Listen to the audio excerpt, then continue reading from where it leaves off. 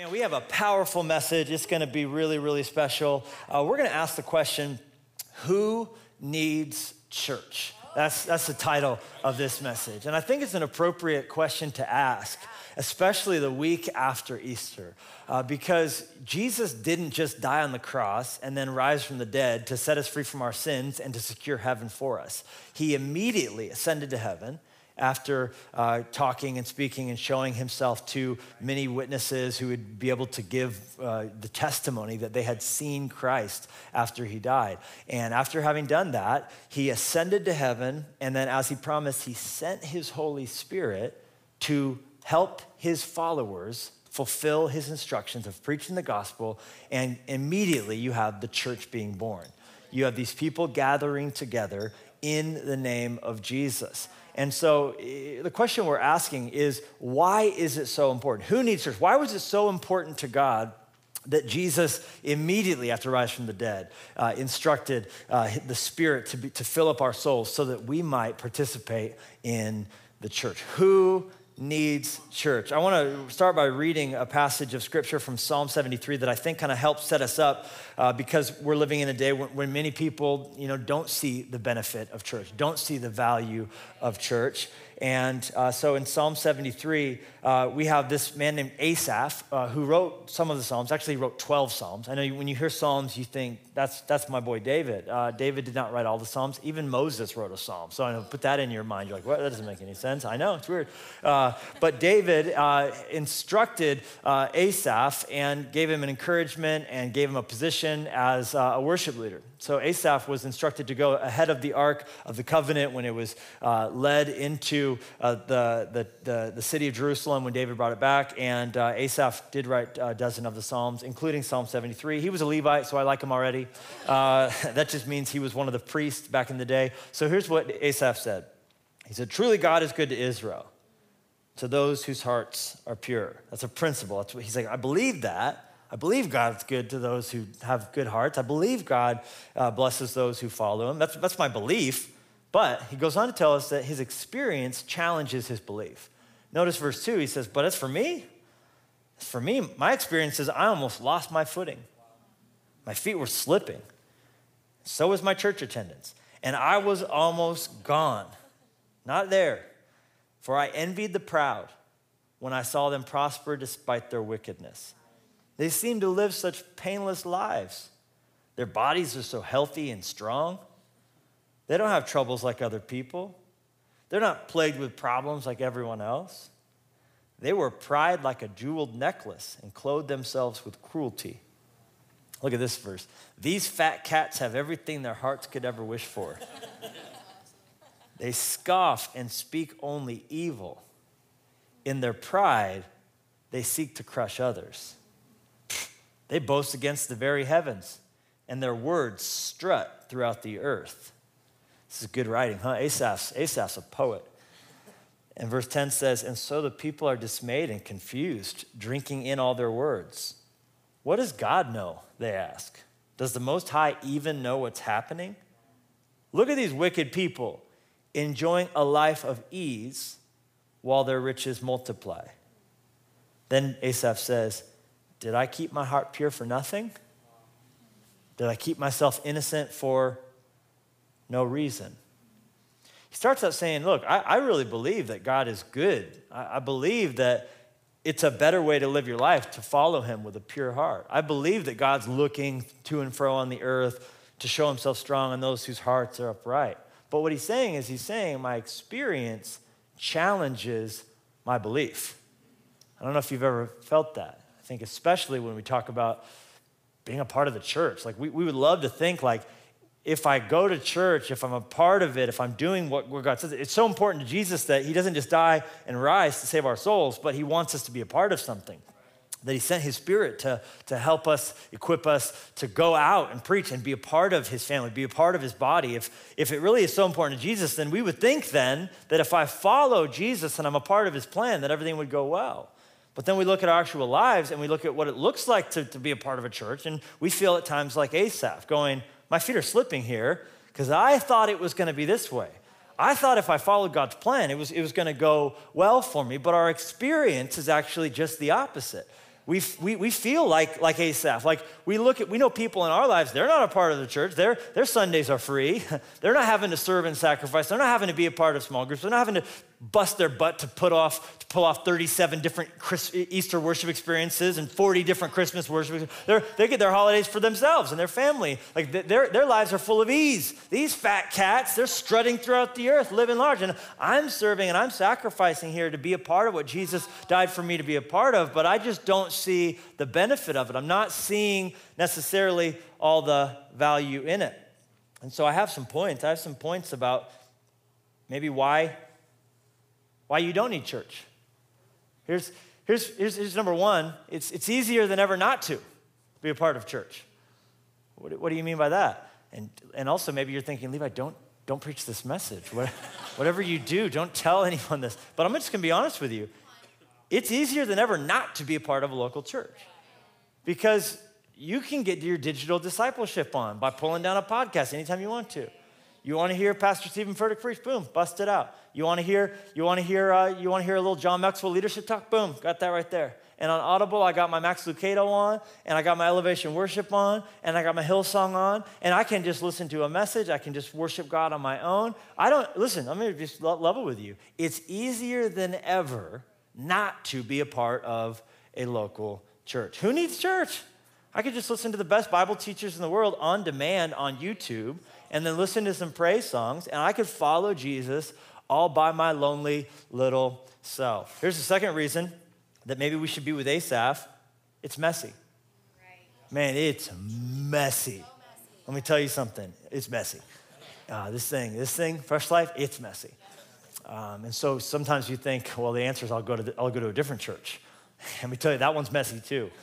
You just don't see it because you only see what you see from the outside. My daughter Clover, we were driving and we had been in a hurry, trips and travel and craziness in life and messages and wildness. And my daughter Clover, we got in the car and she looked up and saw our house and she goes, "Our house looks good from the outside." But she said it's messy on the inside. And I wrote it down because I thought that's an accurate observation of what it is to be part of a church. Let me tell you, it's messy. It's messy because you're messy. It's messy because I'm messy.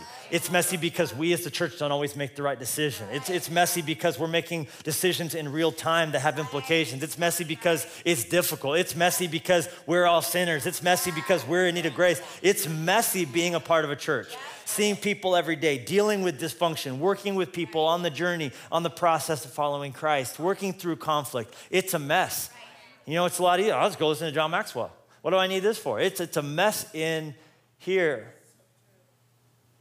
Reason number 3, it costs something. Yeah. If we're going to build something like this, if we're going to do something like this, if we're going to see people reach, it costs something. It costs time. It costs energy. It costs resource. It's not free to reach people with the precious gospel. It's not. It's going to cost you something. If you're going to be part of the church, I could easily be with Asaph. Like, gosh, who needs church? I'll just go be a fat cat running the world and I'll throw a podcast on every once in a while. Who needs church? It costs something. Quite frankly, I'm not sure if I'm willing to pay that price. Reason number 4, maybe you don't need church. It's a battle. Yeah. It's a battle. It's a fight. It's choosing to believe that life is not a playground. It is a battleground. And we're going to war with the enemy who wants to keep the whole world under his sway. And that these cities that we see as places where people understand their purpose and understand their hope and understand who they are in Christ, understand their value, that we're combating the despair of hopelessness and overdose and suicide and eating disorder. We're fighting for people to know who they are in Christ and find victory in this world. And that's a battle. And you know what battles are? Hard. It's glamorous to watch a war movie, but being in one, being in the trenches, not having a good meal, having to fight, having the friction of other soldiers and dealing with the barracks. It's a great idea to glamorize a war until you get in one. So who needs church? Well, if we read Asaph's revelation, he doesn't end with, "Did I keep myself innocent for no reason?" For you'll notice in verse 14, he says, "I get nothing but trouble all day long. Every morning brings me pain.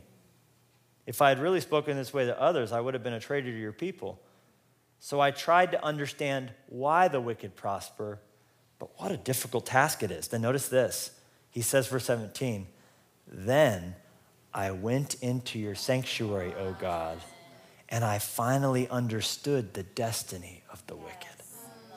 You see, everything Asaph was saying was because he, like you and me, are forgetful. We're forgetful and we tend to focus on the physical.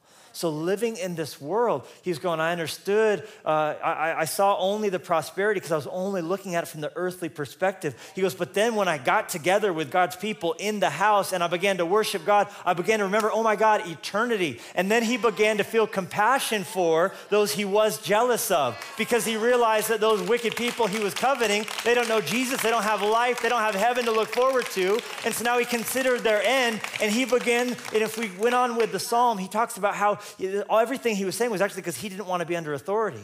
And that was actually part of why he was bristling, but that authority was going to bring him to freedom. And so he comes to this place of realizing, I need this because I'm forgetful. And when I come back to the house of God, I remember eternity. I remember what God's plan is, and I begin to see things as they actually are because I learned my identity. You see, he realized, I need church. And I think that you do too. And so do I. And there are a lot of reasons, and we're going to explore some of them today. As we talk about this important conversation, who needs church? We can't just look at it from the physical side, though. We have to pull in the eternal because Jesus didn't just come to make your life better. He came to change your eternal future, and knowing that, will make you better at life. And so as we talk about this, I asked some different communicators all across our church, actually 20 different voices, to help me. And so at your location, would you help me welcome those who are going to tell us about why we need church? Come on, everybody, every location. Well, hey, Fresh Life. I'm so excited to speak with you all today. My name is Jess. I'm a worship leader and songwriter with Fresh Life Worship, and I also have the honor of being the director of the Fresh Life Music record label, which is so fun.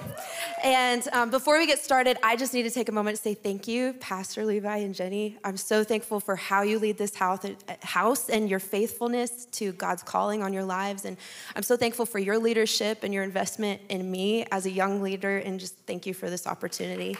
I'm so excited to share who needs church. Well, I need church, and as Pastor said, we believe we all need church. And if you're taking notes today, I'm going to give us 5 reasons why we need to be in church. And point number 1 is church is a place where we can call out together, and we call out together in worship. Worship, as defined by Google, is the feeling or expression of adoration and reverence for a deity. God designed us to be worshipers, and we are intended to live lives of constant worship. Now, constant worship doesn't mean that every hour on the hour you're singing a new hymn for an hour. Like, that would be exhausting, and nobody has time for that. But worship and a constant worship is a way of living. Paul writes in Romans 12:1, he says, and so, dear brothers and sisters, I plead with you to give your bodies to God because of all he has done for you.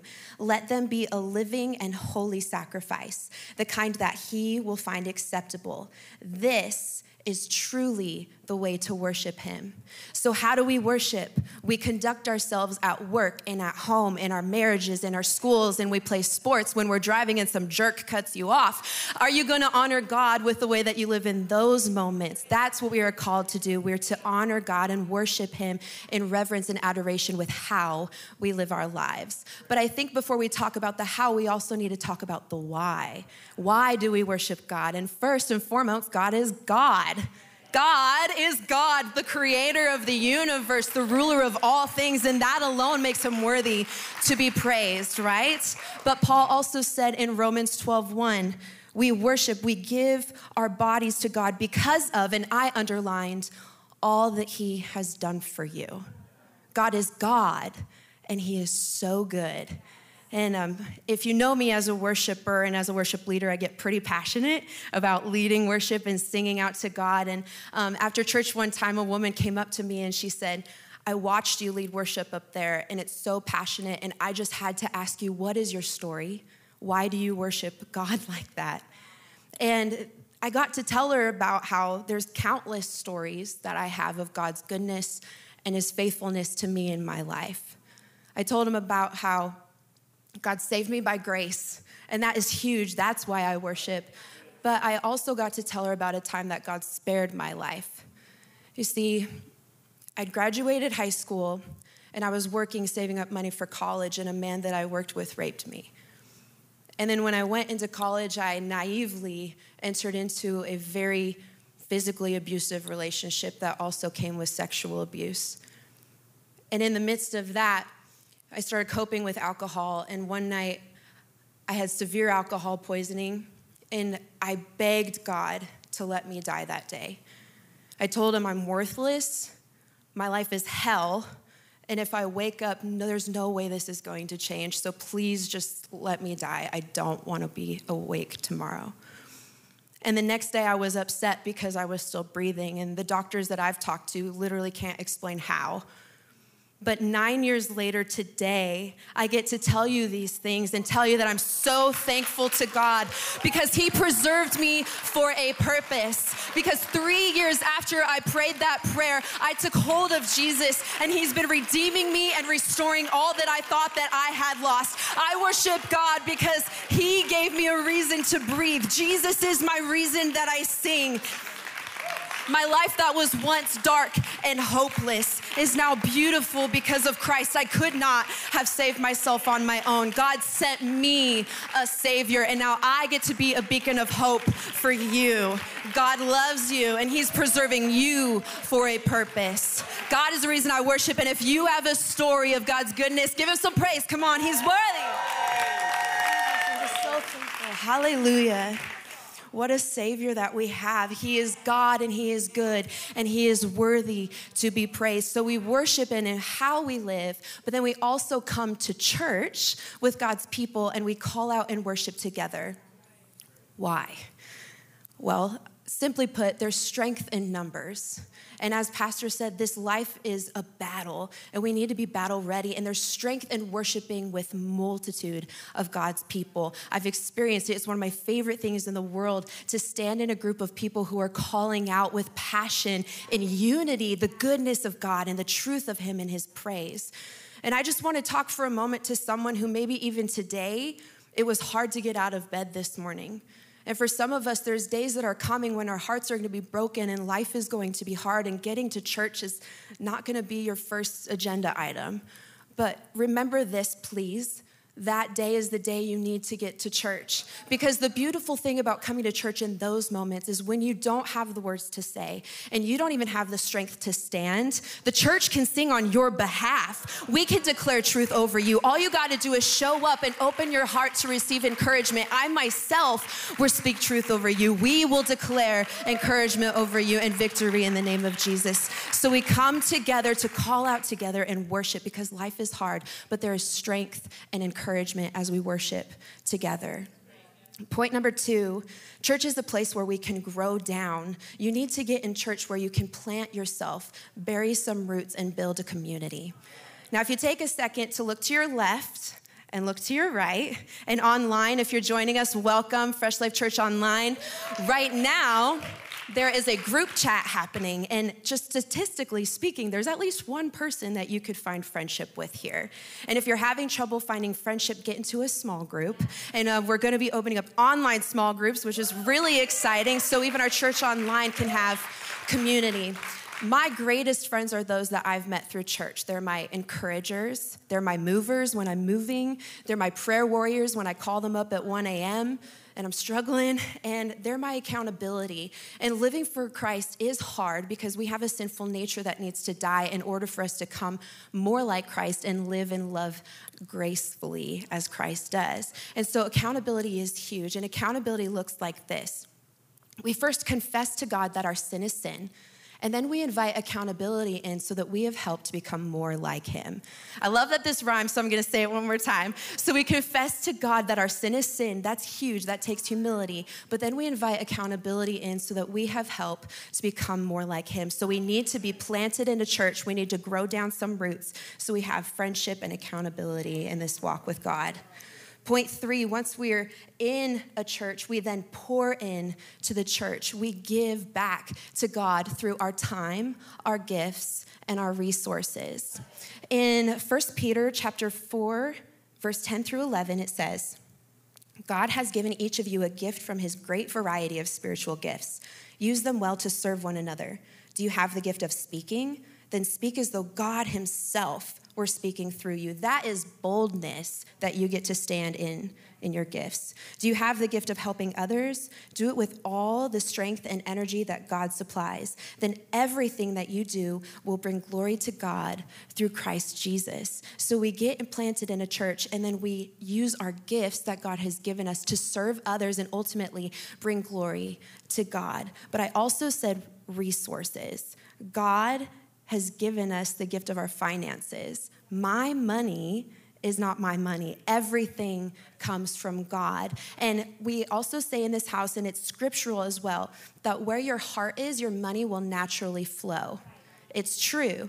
And so if our hearts are for God, then our finances will follow and be given towards things of God. And we celebrate giving in this house, number one, because it's a way of worship for all the things that God has done for us. And we have the gospel to share with other people. And God can do so much with our money that we cannot. He has a way of multiplying our resources to expand the reach of our mission of the gospel and ultimately expand his kingdom. So we give to God. We're to be good stewards of that which he has given, which means that we use that which does not belong to us but has been given to us as though it does, so we can stand and give confidently.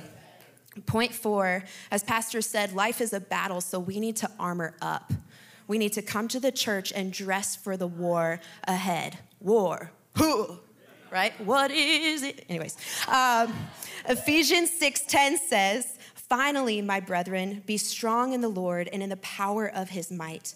Put on the whole armor of God, that you may be able to stand against the wiles of the devil. The devil hates God, and he's waged war on his kingdom. And as his people, the devil hates us.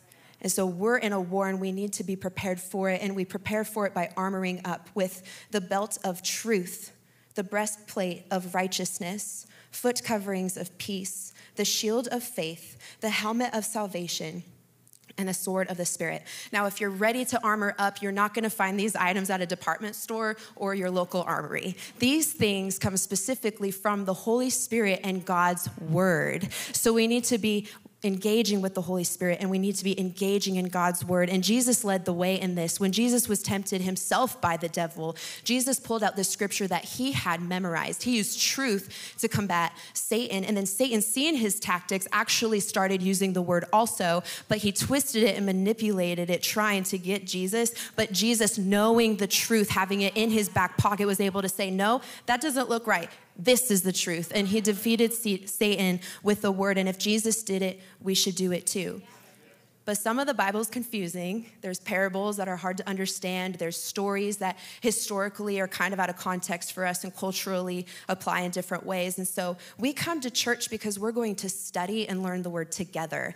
And just as God has equipped each of you with unique spiritual gifts, God has also equipped specific people like our pastor, Levi Lesko, with the ability to communicate God's word in ways that we can comprehend. So we come to church to be fed the word, as we're also feeding ourselves at home, but these truths that we can pick up help us prepare for the war as we walk out these doors. So we come to church to armor up. And lastly, we come to church so we can reach out to save the lost together. As I said in the point 1, there is strength in numbers. So we have been saved, but we also know that there are so many others who have not been saved.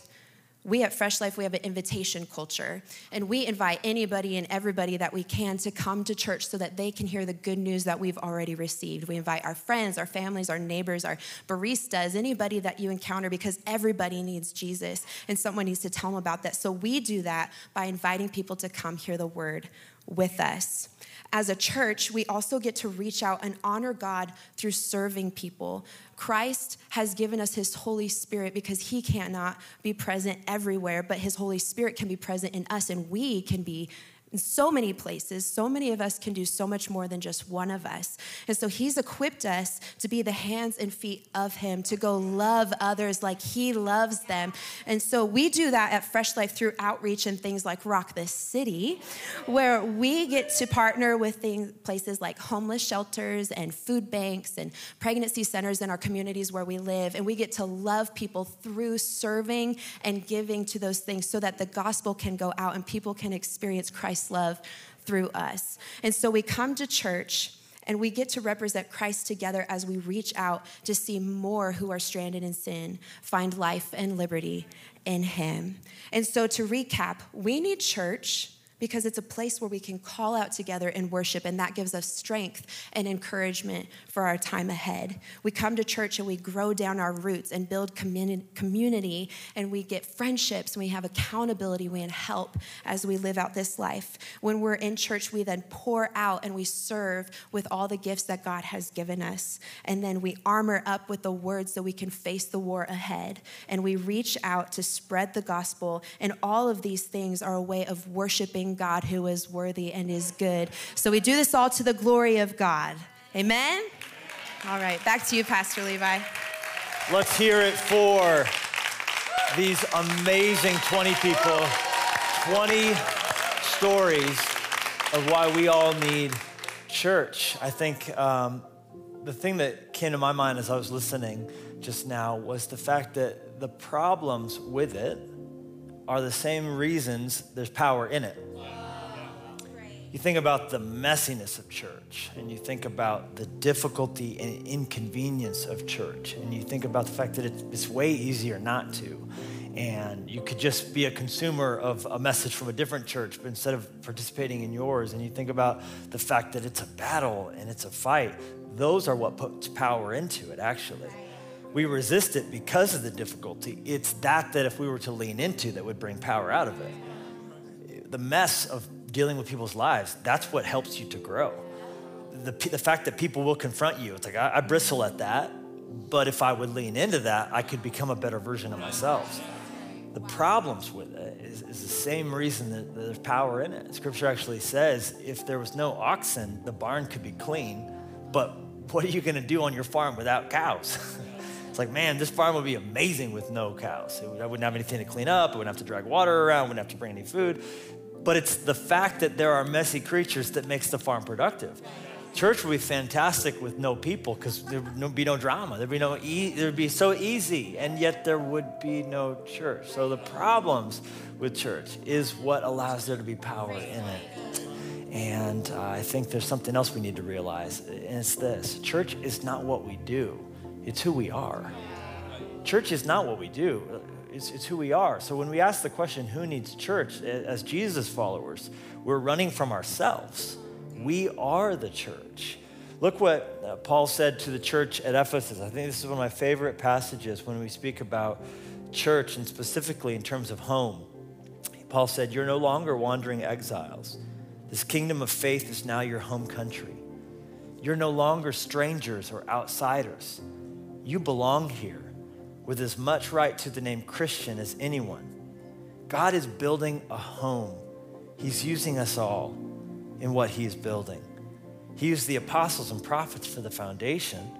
Now he's using you, fitting you in brick by brick, stone by stone, with Jesus as the cornerstone. So church is not what we do, it's who we are. We are all bricks in the house. So to think about a Christian who's not planted in the house, who's not participating in the community, not adding their voice and calling out in worship, who's not being armored up for the mission of reaching people, fighting the good fight, being a part of that battle, someone who's not reaching out and doing what they're called to do and pouring in and giving, and they're missing those opportunities. I got this visual, and just how I think about life. I got this visual in my mind of the third Iron Man movie where he had all those different suits that he would jump into, and then parts of his suit would get knocked off. They seemed like they were much less sticky in that one. It's like in the first movie, he's never losing part of his costume. But in that third one, man, he's jumping into a suit and then he's fighting with no hand. And then he would have no armor on his leg. And so he's trying to fight, but this leg he can't use because it's vulnerable. And his hand doesn't have a blaster on it anymore because he doesn't have part of his suit on. And I got to thinking about how if this verse is accurate, we're all meant to be pieces of the house of God somewhere. None of us are meant to be following Jesus in isolation. We're all supposed to be doing it in cooperation. So any area where you're not using the gifts that God put inside of you to be a benefit to a local church, to the church that Jesus Christ is building, is a part of the church that's weak because you're missing it. It's meant to be clothed in armor that you provide. It's meant to have a piece of power that you provide. It's meant to be using the gift that you provide. But while you're just at home listening to a podcast and I'm just gonna follow Jesus by myself, there's somewhere a group of people that are trying to reach the lost world, and your piece of armor is missing. Your piece of the costume, your piece of the defense mechanism, it's not there because it's meant to be in cooperation. Church is not what we do, it's who we are. It's our identity. We're a part of this. And it's never meant to be a thing where we look at the church just in terms of our benefits that we get out of it. The list you heard, it is a list of benefits, and there are numerous. We could have made this sermon 27,000 points long. But if we only look at it in terms of, well, what's the benefit to me? If on the one side it's messy and costly and it's draining and difficulty, but on this side, if I'm going to get discipleship, and to look at it that way, it makes it all about you.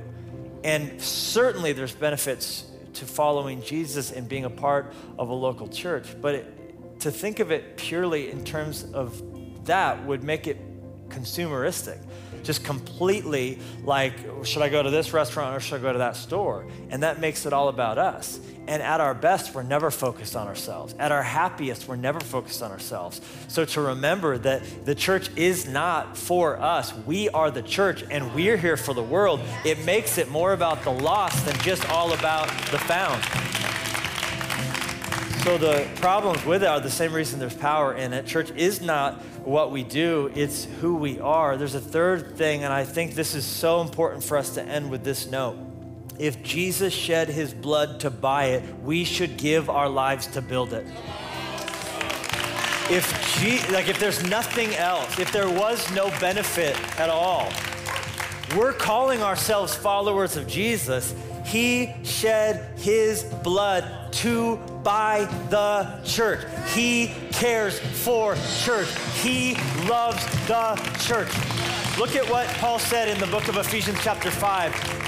He said, Christ loved the church so much that he gave himself for her, that he might sanctify, cleanse her with the washing of the water by the word, that he might present her to himself. The church is a gift to himself that he bought with his own blood, a glorious church, not having spot or wrinkle or any such thing, but that she might be holy and without blemish. Listen to me. Jesus loves the church. He's building the church. He wants you to be a part of the church.